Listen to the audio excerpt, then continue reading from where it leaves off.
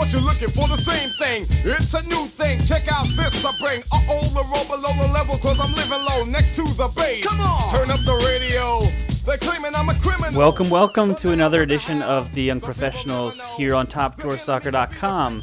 Travis Clark back with you once again, joined by my two amigos, Will Parchman and J.R. Eskelson, to give you the latest and greatest hot takes and banter on world of U.S. soccer. The world of U.S. soccer, whatever. Will, what's up with you today? We're like the three amigos then? Is that what this is all about? I think that might be copyrighted, but we're going to go three amigos. Just I guess we're going to get sued. Trace amigos. Trace amigos. But I guess that's one way of putting it. We just can't throw it on the internet. It just has to be the spoken word, so there's less of a chance of us seeing a lawsuit. JR, is it 100 degrees again in San Diego? Or Santa Barbara? Dumb. Sure, wherever I am now, it's not that Maybe warm. you're in San Diego. I don't know. Anyway, we're off to a great start today. I want to first start off by thanking everyone that emailed. There were 4 or 5 folks that listened to the end of the podcast and listened. I think that it'd be kind of cool if we can get more emails to send any questions, maybe stuff we can cover on the show. I don't know if we can get enough, but maybe do like a Q&A email show. So send those into editor@topdrawersoccer.com. Obviously, check us out and rate us on iTunes for more, but I'll dive into that at the end of the show more. Today's episode will be covering Wednesday's U.S. men's national team qualifier, 3-2 loss in an international friendly against Denmark. And then after that, a look at the under-23 men's national team roster that was named, I believe, over the weekend for a trip to Bosnia and Herzegovina, and also a under-20 men's national team camp in England. There's so much happening right now. Stuff is flying. Are you guys ready? Man. I'm worried about these flying objects.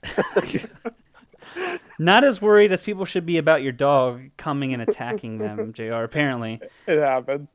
For those who don't know, which is everyone, JR delayed the podcast because his dog was attempting to maim somebody at his door. But what's your dog's name again, JR? Someone who scored a goal yesterday, Josie. Heyo. Hi-oh. That is one way to name a dog after a mediocre U.S. soccer player. Bam. Wow. Hot take. Well, I told you we were going to serve up hot takes and banter this episode. This is what the people want. Let's dive in. Okay, we're going to dive in then. We're going to dive in head first. But we're not going to hit the bottom or anything. We're not going to injure ourselves. But the U.S. men's national team lost 3-2. Lots of similar storylines that we've seen in recent friendlies for Jurgen Klinsmann's squad.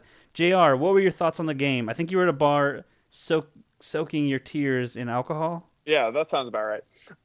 I saw a lot of Twitter blaming it on the U.S. not being able to handle the game after the 75th minute. And people seem to be pointing at this issue that the U.S. have had lately. And I guess statistics are going to back that up. But if you're actually watching the game, the U.S. isn't handling the first minute to the 90th minute at all either. It's not just a problem for 15 minutes of the game. It's a 90-minute problem. And the U.S., they're not knocking the ball that well. They're not keeping possession at all. I think quite a few people, Maxi Rodriguez, our esteemed colleague, brought it up on Twitter. The U.S. didn't even have like a 6-pass sequence yesterday.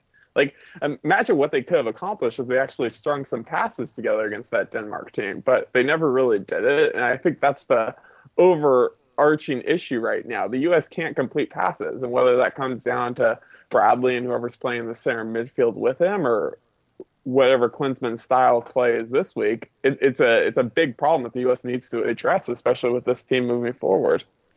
Yeah, I was trying to do the same thing during the game. Be like, okay, is that a two, like one or two passes was a kind of a difficult ask. And again, it's international soccer. Klinsmann doesn't have a lot of time with these guys, but at the same time, the professionals are supposed to be at the highest level, yet you see some of the same things cropping up over and over again. Will, was that your take on the game too? Did you sort of think that was kind of like, well, here we go again?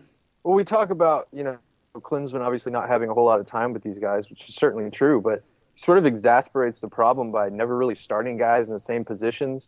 He flips people around. I think Fabian Johnson's played every position except goalkeeper at some point. I mean, you've got Breck Shea at left mid, and he hasn't played that position in a couple months, if not since last year. He's at left back now with Orlando. You've got Alejandro Bedoya playing a holding midfield role, which I know he's played in the central midfield at Nantes a little bit in France, but playing with Michael Bradley on a national team level where you literally have never done that before. Of course, I think we saw that with their inability to string together passes because, how could you really expect that team to look coherent in the build-up when Bedoya and Bradley are just kind of stepping on each other? I mean, it looked like Bob Bradley's empty bucket, which kind of made me laugh because you think about how much has Jurgen Klinsmann talked about formations and playing, this out of the back style, and he's talked about, splitting his center backs so, the lefty favored center back is on the left side, so he can play with his favored left foot, and the right, on the right. It all sort of builds to this point that he makes time and time again where he wants to play through the midfield, and then he doesn't equip his teams to do it. And so they end up sort of reorienting themselves into this sort of typical American format where they're most comfortable, and they're kind of in this middle ground where they're trying, we want to play through the midfield, but we're not equipped to do that. So we're just going to kind of sort of hoof it over the top. And, we saw Alfredo Morales, who came on late, just completely lost, tries to play through the midfield, and there's nobody around him. And his touches are, he's got these donkey touches where I think his first touch was so bad that John Brooks tried to clear it and it bounced off the back of his head and ended up with Denmark having a goal-scoring opportunity. And that was sort of, analogous to this game where it didn't really look like they knew what they wanted to do, which Jurgen Klinsmann's been in this job for, 4 years now? And, I think a lot of the public opinion is beginning to turn on him. And rightfully so. I mean, they've played some truly atrocious-looking soccer over the last 8 or 9 games, and I think he deserves some of that scrutiny. Yeah, but I think there's no chance that he's going anywhere anytime soon, even if the U.S. fails in the Gold Cup. It's sort of weird to have these. You can have the same questions, same observations, same tendencies from every single friendly, and I know they're friendlies. There's a caveat, obviously. But, you're seeing some of the same things, same patterns you saw in the World Cup. And I know that Klinsmann obviously deserves the lion's share of the blame.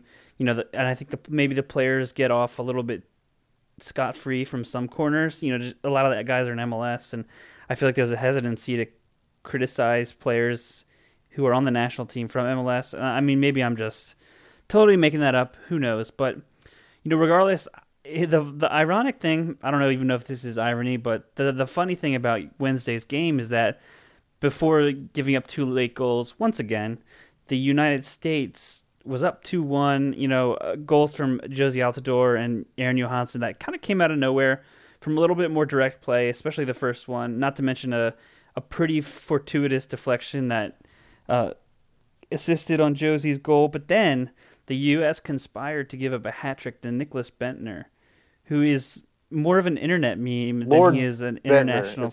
It's Lord Bentner. Lord Bentner. Right? He's more internet meme than soccer player, and that's just something that was pretty disappointing.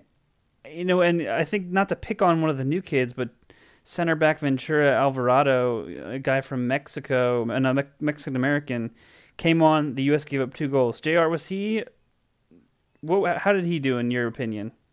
He was awful. I mean, I think we've seen enough from him. I thought he was pretty terrible on the day, and I felt like he looked like he was just lost out there. Maybe this level's too advanced for him.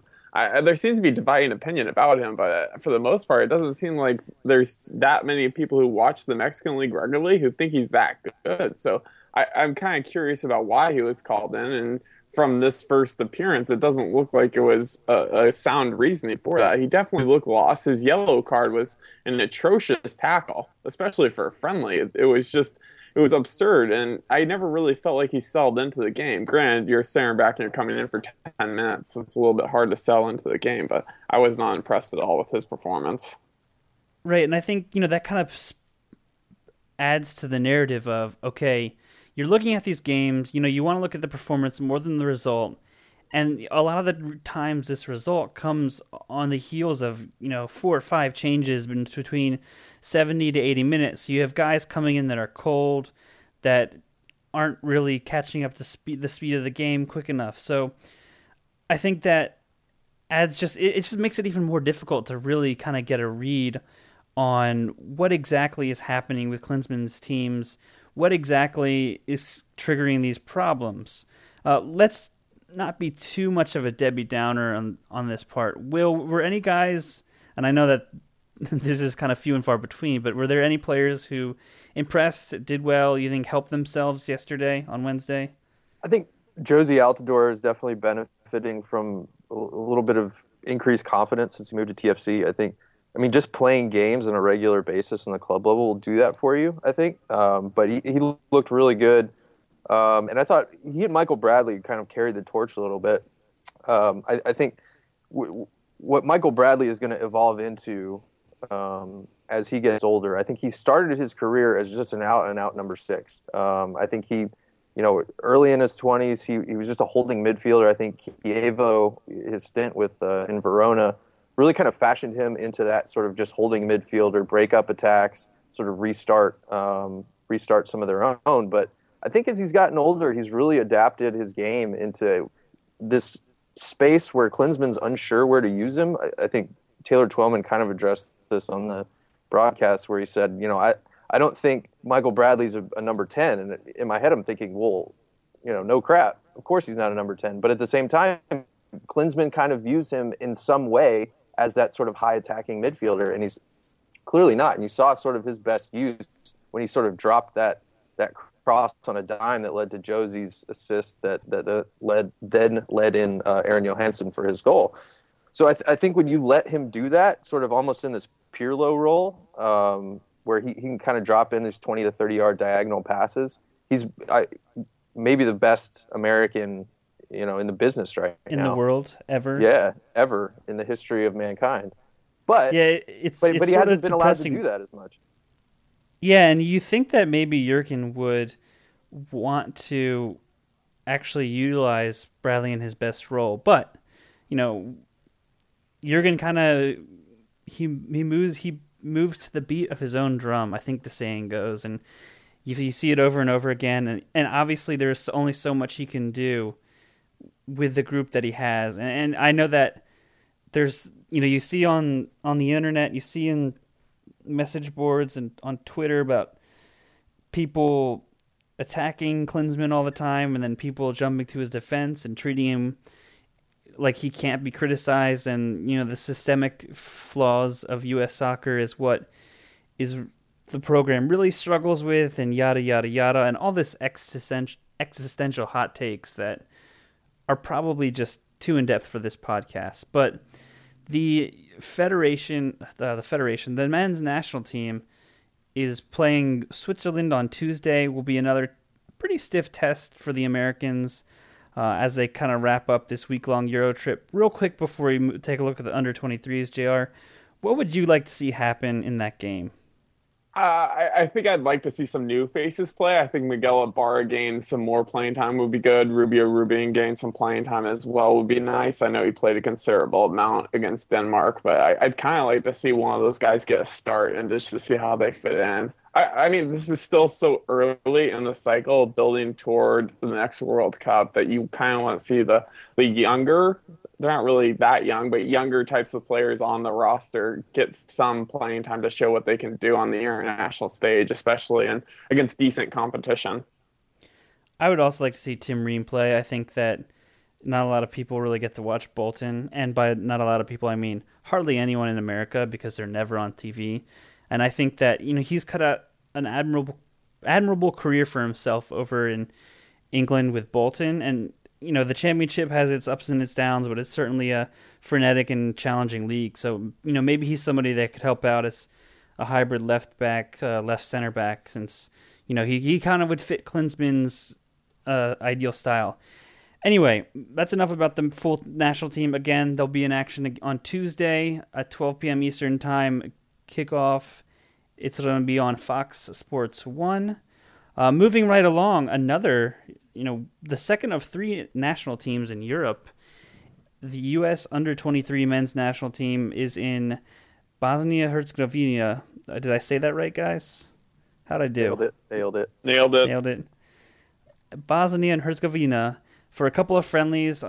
They'll be actually in action on Friday, March 27th against the host nations before moving on to Denmark actually on Tuesday for a game against Danish U23s.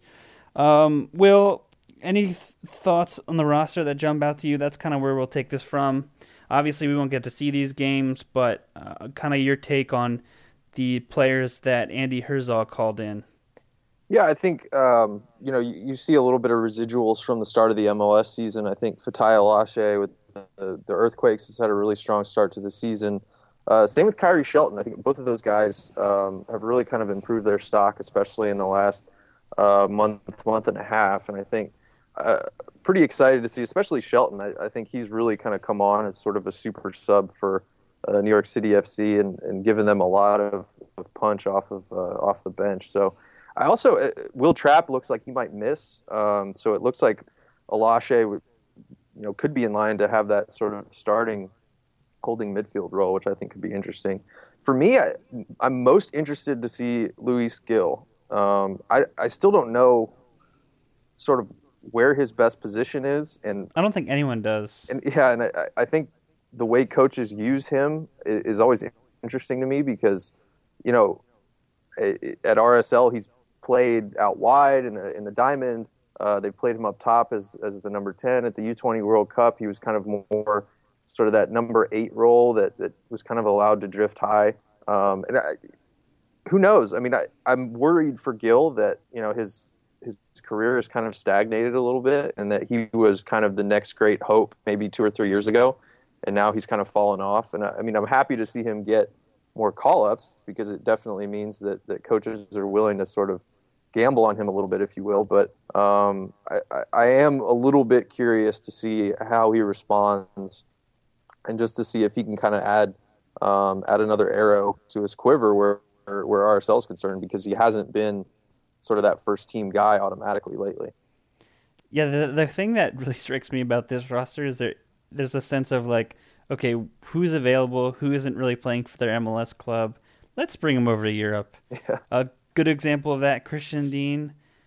He's probably played 2 or 3 games for the Vancouver Whitecaps after being picked, I believe it was number 3 overall in the 2014 draft. Oscar Sordo probably has played more for LA Galaxy 2 than for the LA Galaxy 1. Alashe, his inclusion is interesting because he's actually been in the starting lineup for the Earthquakes the past couple of games. But my question for JR is going to be a pretty difficult one. Can you pronounce Tyler Miller's club? No. Okay. Zweibrücken? I'd say Zweibrücken. Okay. Zwei? That would be my guess. You silly Germans.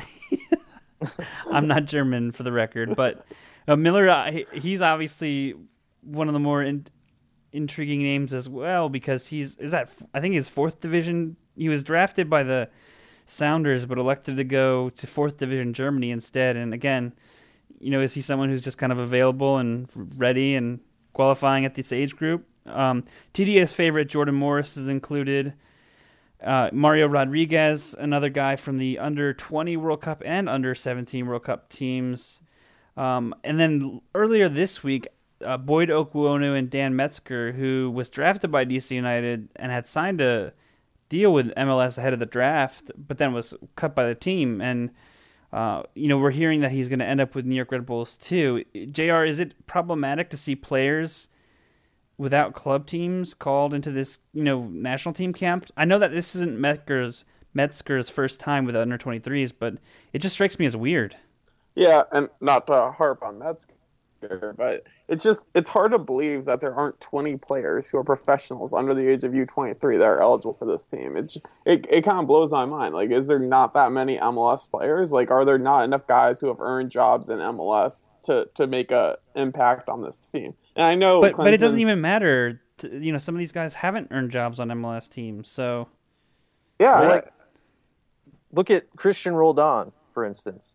The guy has gotten one camp ever on the national team level, and you're going to tell me he couldn't have come in the midfield for a guy like Ariel Lassiter? I mean, and he's eligible for the under-20 teams if we're talking about Roldan. He's U20 eligible too, but I mean, in terms of his ability and the fact that he's playing professional games, I don't think a U23 call-up would be out of the question at all.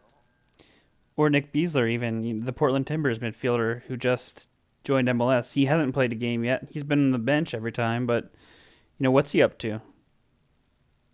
Just bumming around. Yeah. JR, I interrupted you. Any further thoughts? My bad. No, it's just U.S. soccer coaches always talk about their growing list of prospects and their growing list of players. And we get to this U23 age, and it seems like they just focused on the U20 players, and they want to call them in again. It didn't seem like it opened up their vision at all. They called in a couple of kids who are making debuts as rookies. Like, you're telling me these 2 months of being a professionals have changed it so much that they're now all of a sudden worthy of the national team? If that's the case, let's take a look at some more college kids along the way, because I'm not believing that some of these guys on this roster are better than good to above average college players. Like, I don't think there's that many players out there in college that are probably worth the national team, but there are players out there. So I think it's a time that they need to take more of a look. I mean, Jordan Morris is there. Let's look past Jordan Morris. Let's find another couple of players who can make an influence. Let's help identify those players moving forward. They tried to do it last year. They brought in Ramon Martin Del Campo to that camp, and clearly that tanked for them. But let's try that again with someone else. Well, I think that's a good point in the show to let our listeners know that JR has launched a petition to get Georgetown defender Joshua Yaro and UCLA forward Abu Danladi U.S. citizenship. It's a White House petition, so just Google that and search for Josh Yaro. I don't really know how to get to it, but JR is doing... We'll try to get someone to tweet it out from TDS. Just follow your heart. That's how you'll find it. JR is trying to look out for the Federation and give them a couple of more options. And it's kind of funny. I kind of overlooked this a little bit, but you're looking at the... now I'm looking at the U20 rosters. Sorry, I'm getting confused about what we're talking about at the moment. But yeah, the 23s, obviously Klinsmann is making a big deal about it because when they missed out on qualifying for the 2012 Olympics, he was harping on how these guys are missing out on that chance to play at a bigger stage. So I know they're probably going to be doing a few more trips like this, really getting these guys exposure overseas.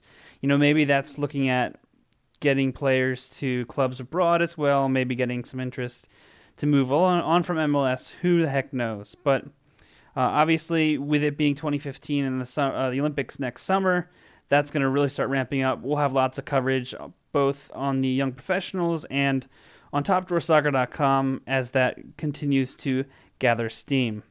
Moving down to the final age group we're going to discuss today, the under-20 men's team. Guess where they're going? They're also going to Europe.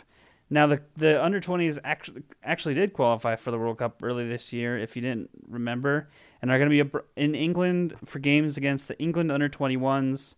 They'll wrap up their trip early next week. Just overall thoughts on the roster, Will? Any names that kind of jump out to you? I know we touched on Roldan a little bit. Obviously these are a lot of the same guys that were qualifying, save for a name or two here or there.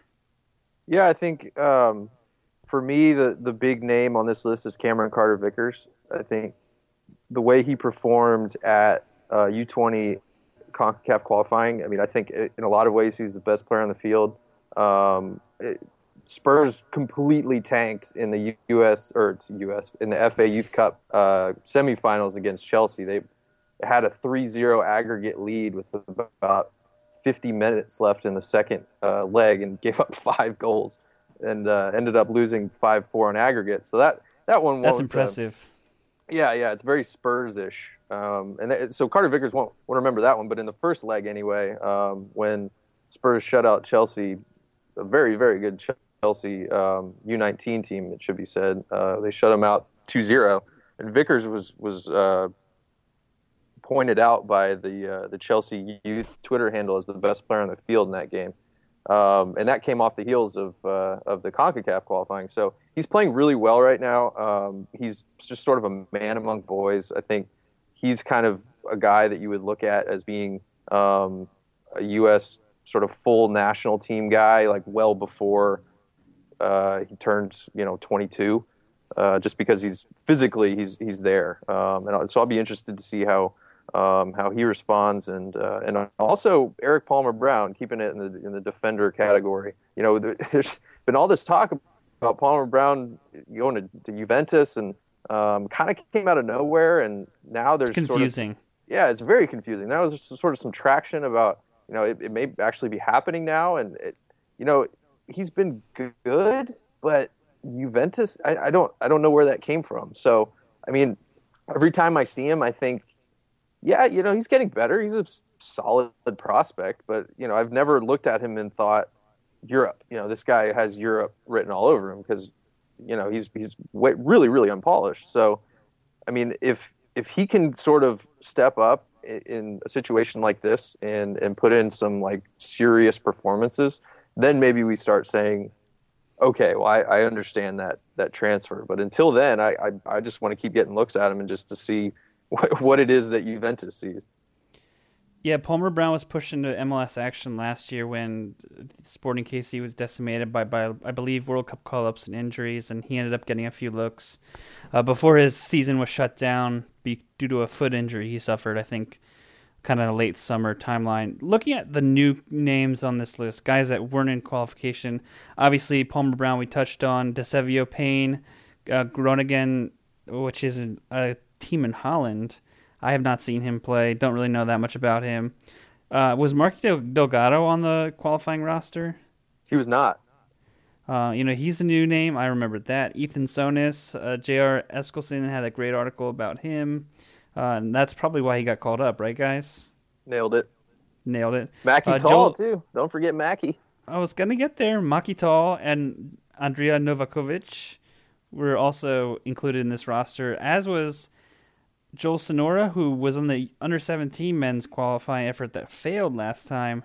I don't think he was involved this time around in Honduras, but he's another interesting name on this.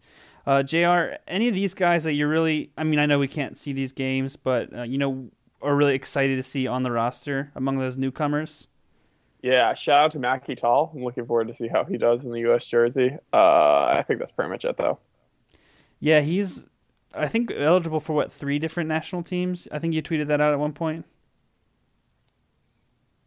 Yeah, France, Ivory Coast, and the U.S. The other 2 nations did not make the World Cup, so I guess you could say this is his third choice. But I think there's quality there, and I think the U.S. kind of lacks a out-and-out striker. I think he's not going to have an easy chance at making the roster, but I think if you get him in there and he impresses, there could be something to make of it. It'll be interesting to see how Tab Ramos handles this camp and how he handles the upcoming friendlies he has scheduled. So I'm curious to see how these new pieces fit in, and I'm hopeful that this team will look better at the World Cup than they did at the CONCACAF qualifying event. Yeah, this will be the first of 2 Eurotrips for the U20s. They'll be in Austria again from April 18th to the 26th for games against Qatar and Croatia's under-20 sides. Obviously, the build-up to the World Cup, which begins May 30th, or their World Cup adventure begins May 30th against powerhouse Myanmar. So that should be a significant test. And actually, when you look at the U.S.'s group, which we'll obviously preview later this year, they should be able to qualify out of that group, but you never know with U.S. youth sides what you're going to get. You know, you may get great play for 30 minutes a game, and then it all come apart. Jumping back onto that roster real quick, I just wanted to shout out to Andrea Novakovic, as I butcher his name. One of those. He actually made his debut for Reading in the championship, I believe. Like kind of a last 5-minute sub, but after deciding not to attend Marquette and sign abroad with the championship club, it's good to actually see him kind of progress. He's been playing mostly for the under-21s, and that you can sometimes see a kid's career stall when he makes that jump. Maybe it's too big of a gap, but not bad for a player who got turned down from the residency program. Yeah, I mean, we could go on and on about that, but do we know? By the way, do we know why Novakovic wasn't on the CONCACAF qualifying roster? Considering how I don't think he was released by his club. That might have been my guess, because they could have used club captain. They could have used the striker. I believe that Rubio Rubin, whatever however it's pronounced, he is also eligible for the World Cup. So, he's somebody that could really beef up the attack, but Andrea or Maki would be good, in that sort of target. If Tab wants to play his 4-3-3, Ben Spencer didn't probably do as good as he needed to in order to guarantee his, spot on the team as a target number 9 forward. But, one of those guys could easily fit that mold. Should we mention Zelalem before we get out of here? Who's that? Should we do that? Should we jump on that hype train? Who's this player you speak of? I believe he is a dual national from Australia, and he's a goalkeeper striker, I think. Yeah, is that right? Wow. Yeah, I guess if you're bringing up guys who would be eligible for the under-20 World Cup team, who are not listed on that roster, Mr. Gideon Zelalem of Arsenal would be in that category. I think they are still waiting to sort out that he hasn't been a resident of the country for 5 years, so he needs some kind of an exemption from FIFA. Germany was making a push for him with the U18 level, but then he obviously dropped off the roster. I'm sure folks saw that. So, and I think Klinsmann was addressing reporters last week when he talked about having, not being sure where he'd end up this summer. So, I guess he would be someone that might do okay for the U.S. at the World Cup in New Zealand. You guys think? I know. Can I say that? You can. I will hold you to that prediction. Gideon Zelalem will win the World Cup for the U.S. U20s. I think that's what you said? Yeah, and he's going to score 15 goals. Excellent. That's what goalkeeper strikers can do. Yeah, buddy. Well, anyway, that'll do it for another episode of The Young Professionals. As I said at the beginning of the podcast, shoot us your emails for things you want to cover. Editor@topdoorsoccer.com. Check us out on iTunes. Leave reviews. I hear that's what you're supposed to do in order to get more people to listen to the show. We're obviously on SoundCloud and posting on the website, so that's probably where you're listening to it right now. And you're listening to it because Maxi Rodriguez tweeted out the show at least 5 times. If he doesn't, he's missing his quota. Anyway, for Will Parchman and J.R. Eskelsen, this has been Travis Clark. Thank you very much for listening again, and enjoy your soccer. Here's what I want you all to do for me. Bang! Caught you looking for the same thing. It's a new thing. Check out this I bring. The roll below the level, cause I'm living low next to the base. Come on! Turn up the radio. They're claiming I'm a criminal. But now I wonder how. Some people never know. The enemy could be the Frank Guardian. I'm not a hooligan. I rock the party and clear all the madness. I'm not a racist. Preach to teach the all. Cause some they never had this. Number one to run about the gun. I wasn't licensed to have one.